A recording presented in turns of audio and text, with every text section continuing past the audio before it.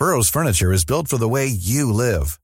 From ensuring easy assembly and disassembly to honoring highly requested new colors for their award-winning seating, they always have their customers in mind. Their modular seating is made out of durable materials to last and grow with you. And with Burrow, you always get fast, free shipping. Get up to 60% off during Burrow's Memorial Day sale at burrow.com/ACAST. That's burrow.com/ACAST. burrow.com/ACAST. It's that time of the year. Your vacation is coming up. You can already hear the beach waves, feel the warm breeze, relax, and think about work. You really, really want it all to work out while you're away. Monday.com gives you and the team that peace of mind. When all work is on one platform and everyone's in sync, things just flow. Wherever you are, tap the banner to go to Monday.com.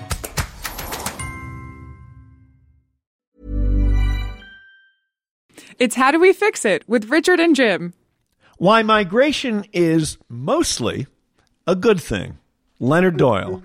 They're not a crisis to be solved, they're an opportunity. And in fact, they're a reality of globalization.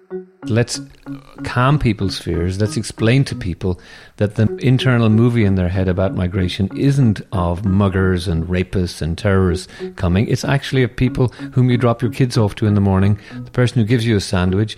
I mean, Steve Jobs' dad came from Syria. The needle is going way over to the right. It's highly volatile. We're inflaming populism. And before we know it, Europe will be unrecognizable.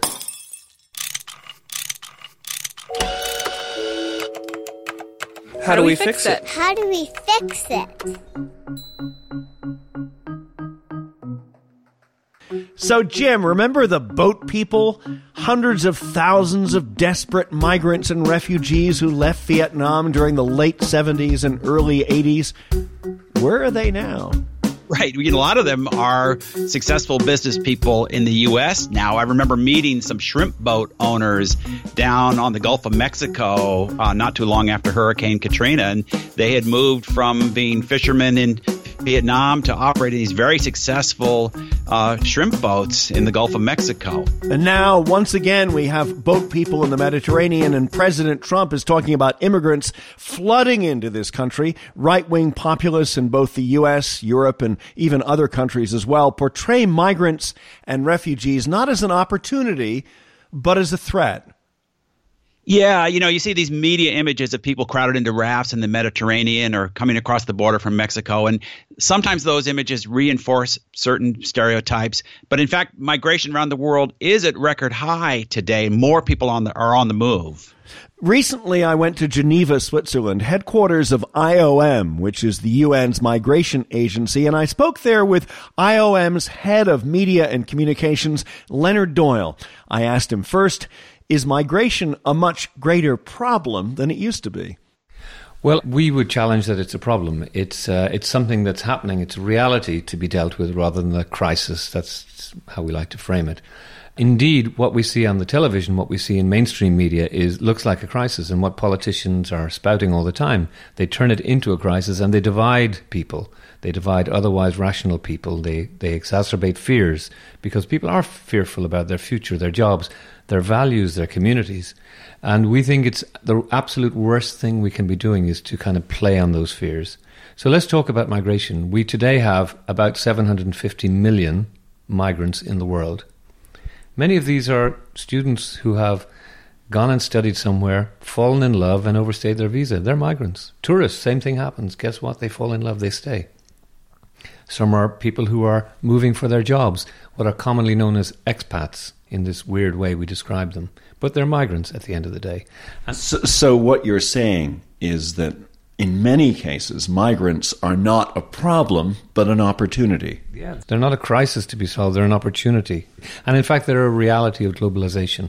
Many of the wonderful things we know about globalization, the microphone you have right in front of me, the iPhone beside you, are all a product of migrants. I mean, Steve Jobs' dad came from Syria, so you wouldn't have this incredible technology without the process of migration. Look at the founder of Facebook. Look where his family came from, Germany. Like wherever you look, you often find the innovators, the creators, the harder workers come from the migration background. Are people on the move now more than ever? And if so, why? I think it is fair to say that there are more people on the move than have ever been before. And it's due to the opening of borders, the better transportation, this extraordinary revolution in air transport, the ease through which people can be whizzed through security despite the obvious challenges we sometimes face. We're in a much more mobile world, and we have what we call shrinking distance technology. People get on Skype, and before they know it, they're making plans to travel halfway around the world to meet their family member in China or somewhere. So I think what's happened is all of this has speeded up over time, and what we haven't done is we haven't quite caught up intellectually or emotionally with the reality of suddenly our communities are much more mixed. Our migrant populations are working with us. They're sitting right beside us. They're not in a ghetto somewhere anymore. A little pushback. You say that people on the move generally are an opportunity rather than a crisis, and yet we have these huge problems that your organization, IOM, International Organization for Migration, are dealing with. For instance, the desperate plight of Rohingyas in Bangladesh, or the movement of people who are desperate to leave extreme poverty in Africa. I think let's separate two things. One is the refugee issue, which you've alluded to in the Rohingya in Bangladesh. These are people who are being forced out of their country with a very sharp stick in their back, not to say a machete. These are people who are entitled to, deserving of, need to be granted refugee status. It's absolutely cut and dry. It gets a bit more difficult when people are leaving because of poverty or climate change or any of the multitude of reasons that people decide because they saw the bright lights on their smartphone, on their Facebook feed, for example. They said, I'm getting out of here. There's too much dust in this town of mine. There's not enough going on. I'm getting out of here. Things which people have done for generations, centuries, millennia. Migration is the best adaptation strategy in the face of human trouble. And so that's what people do. And we, with our technology, are so entranced with it for our own life, we forget that it's having an equal and greater impact for the people who don't have many resources. I mean, a smartphone is a supercomputer in the hands of a kid with a torn T-shirt. Why would we blame him for seeking a better life? To what extent is that supercomputer, that smartphone, in the hands of often people who are very poor and who want to move out of their situation, a problem? To what extent is the smartphone and social media a problem in this mix? Well, in some ways it's an opportunity. In some ways it's a massive problem. It's an opportunity because it gives people a route. It expands people's minds. People who are interested in wider knowledge of the world, they've got it now in their hands. They just need to find a Wi-Fi connection. But it's also a pernicious opportunity for unscrupulous criminals, smugglers, traffickers, abusers of weak and vulnerable and poorly educated people to exploit them. And this is a massive problem because as social media, so-called, invades our media space and actually takes it over, without acknowledging that it's media, it's not taking the responsibility that media companies normally had. So, for example, if a media company is suddenly exposed as being a conduit for advertisements for human trafficking, it's going to sort it out right away or lose its reader base or its advertisers. That doesn't happen with social media, and these crimes are being committed on their channels with impunity. It's a problem. Expand on that. I mean, it seems like there's a problem with this whole issue of social media that has not been solved, but needs to be. Are there any ideas you'd have to move things forward? Where is solution show?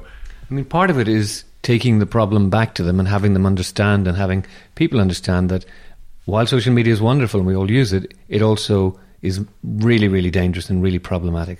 And it's criminal to allow criminals use your tools to exploit people. Let's just accept that and let's figure out ways to resolve it.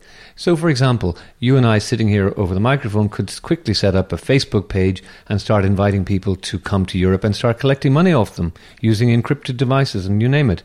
Why is that okay? Why is that not an outrage? So why is it okay that we have 26 Nigerian young women, their corpses floating in a sinking rubber dinghy? In all likelihood, that journey began with an entreaty over social media to come and get a great new job in Europe. That was done by somebody using these social media platforms. Why are there no filters? At the very least, why aren't we communicating back to these people that beware, beware of the liars on social media. Just like we communicate with our own populations to beware about taking a few drinks before you get in the car. I mean, it's the basis of civic society that we communicate good behavior. Why do the social media companies refuse to do this?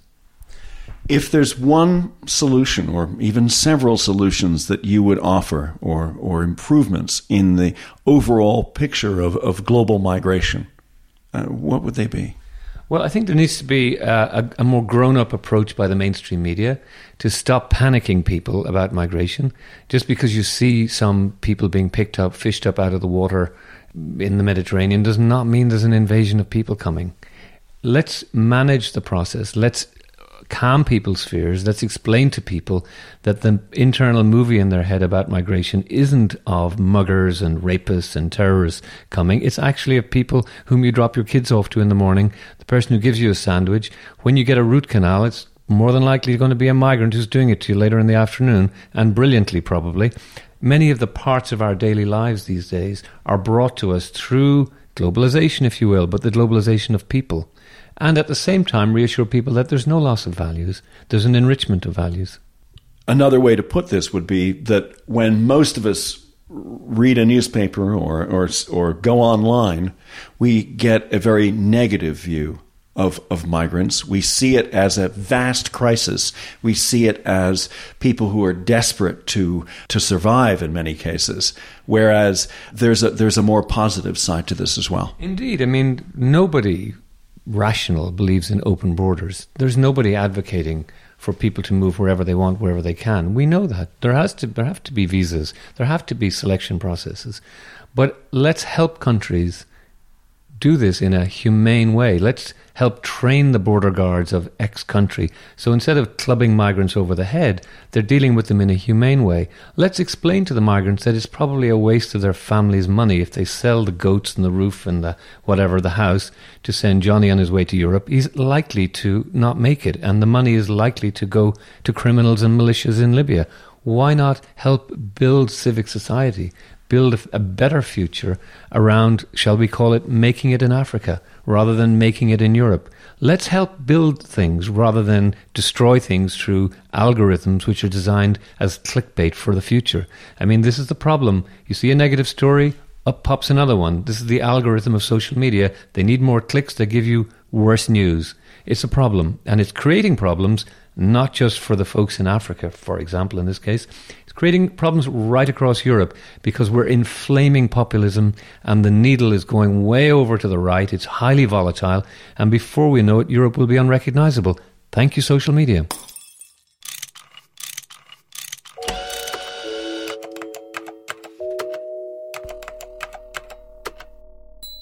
That's Leonard Doyle of IOM, the UN Migration Agency, speaking with me in Geneva, Switzerland. So, Jim, a few points coming out of that interview. One, that migration, at least according to Leonard, is a net positive, and I think I'd agree with him. Certainly the world is becoming more diverse. But then he also says the role of social media in planting false dreams can be destructive. And for me, that is a reminder that Facebook is much more than a portal or simply a neutral bystander when it comes to the internet, but is a publisher of information. And Facebook and other social media sites have to face up to their responsibility. Yeah, it's interesting. So often you hear about concerns about social media reinforcing negative stereotypes, reinforcing some kind of, alt-right message or something like that.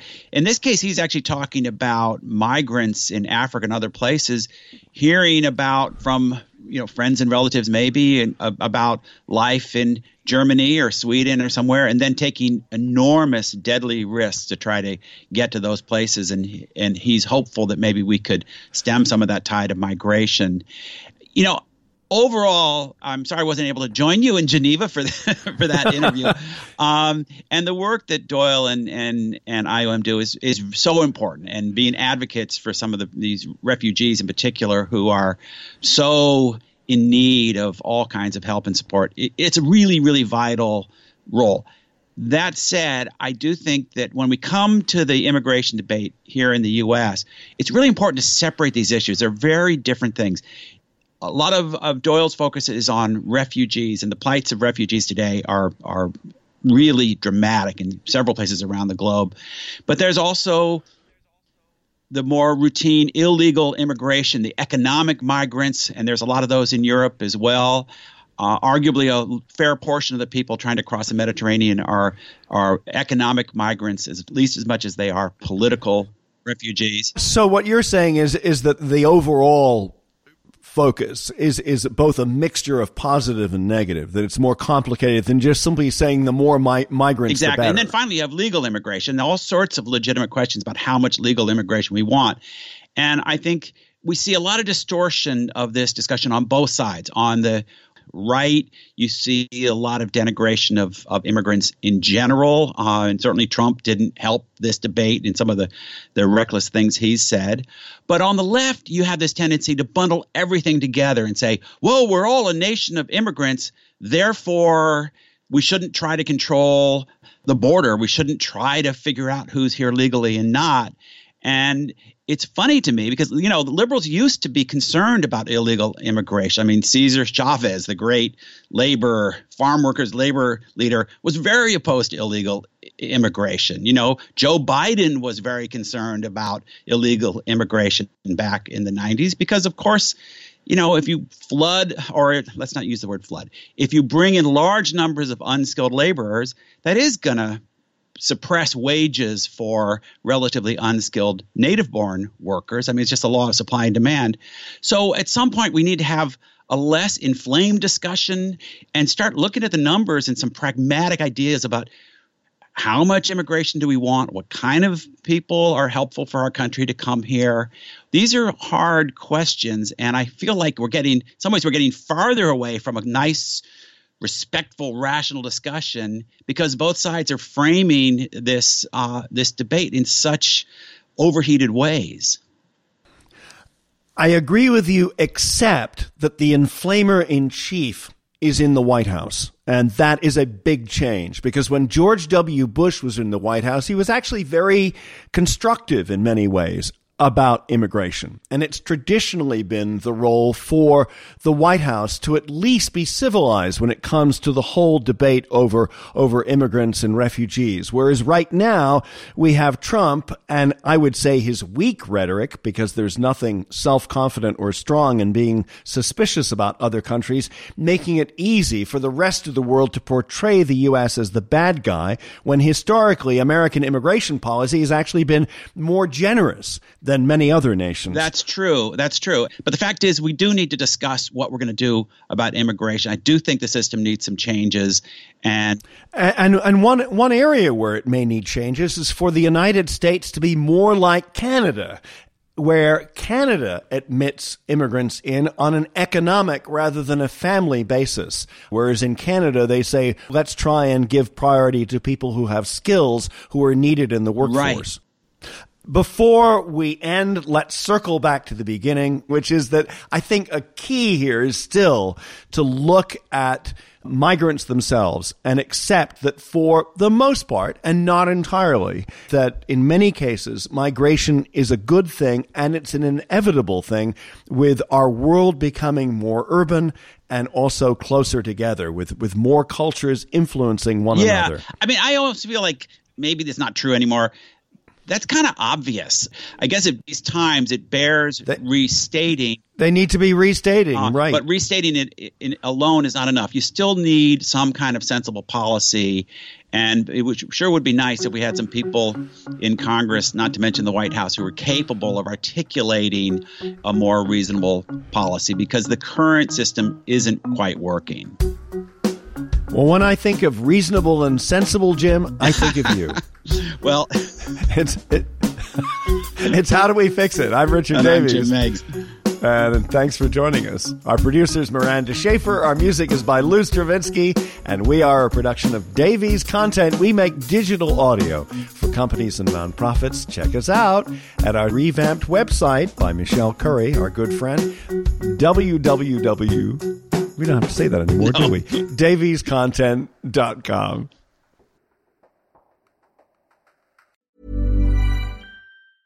Normally, being a little extra might be a bit much, but not when it comes to healthcare. That's why United Healthcare's Health Protector Guard fixed indemnity insurance plans, underwritten by Golden Rule Insurance Company, supplement your primary plan so you manage out-of-pocket costs. Learn more at uh1.com. Planning for your next trip? Elevate your travel style with Quince. Quince has all the jet-setting essentials you'll want for your next getaway, like European linen, premium luggage options, buttery soft Italian leather bags, and so much more. And it's all priced at 50 to 80% less than similar brands. Plus, Quince only works with factories that use safe and ethical manufacturing practices. Pack your bags with high-quality essentials you'll be wearing for vacations to come with Quince. Go to quince.com/trip for free shipping and 365-day returns.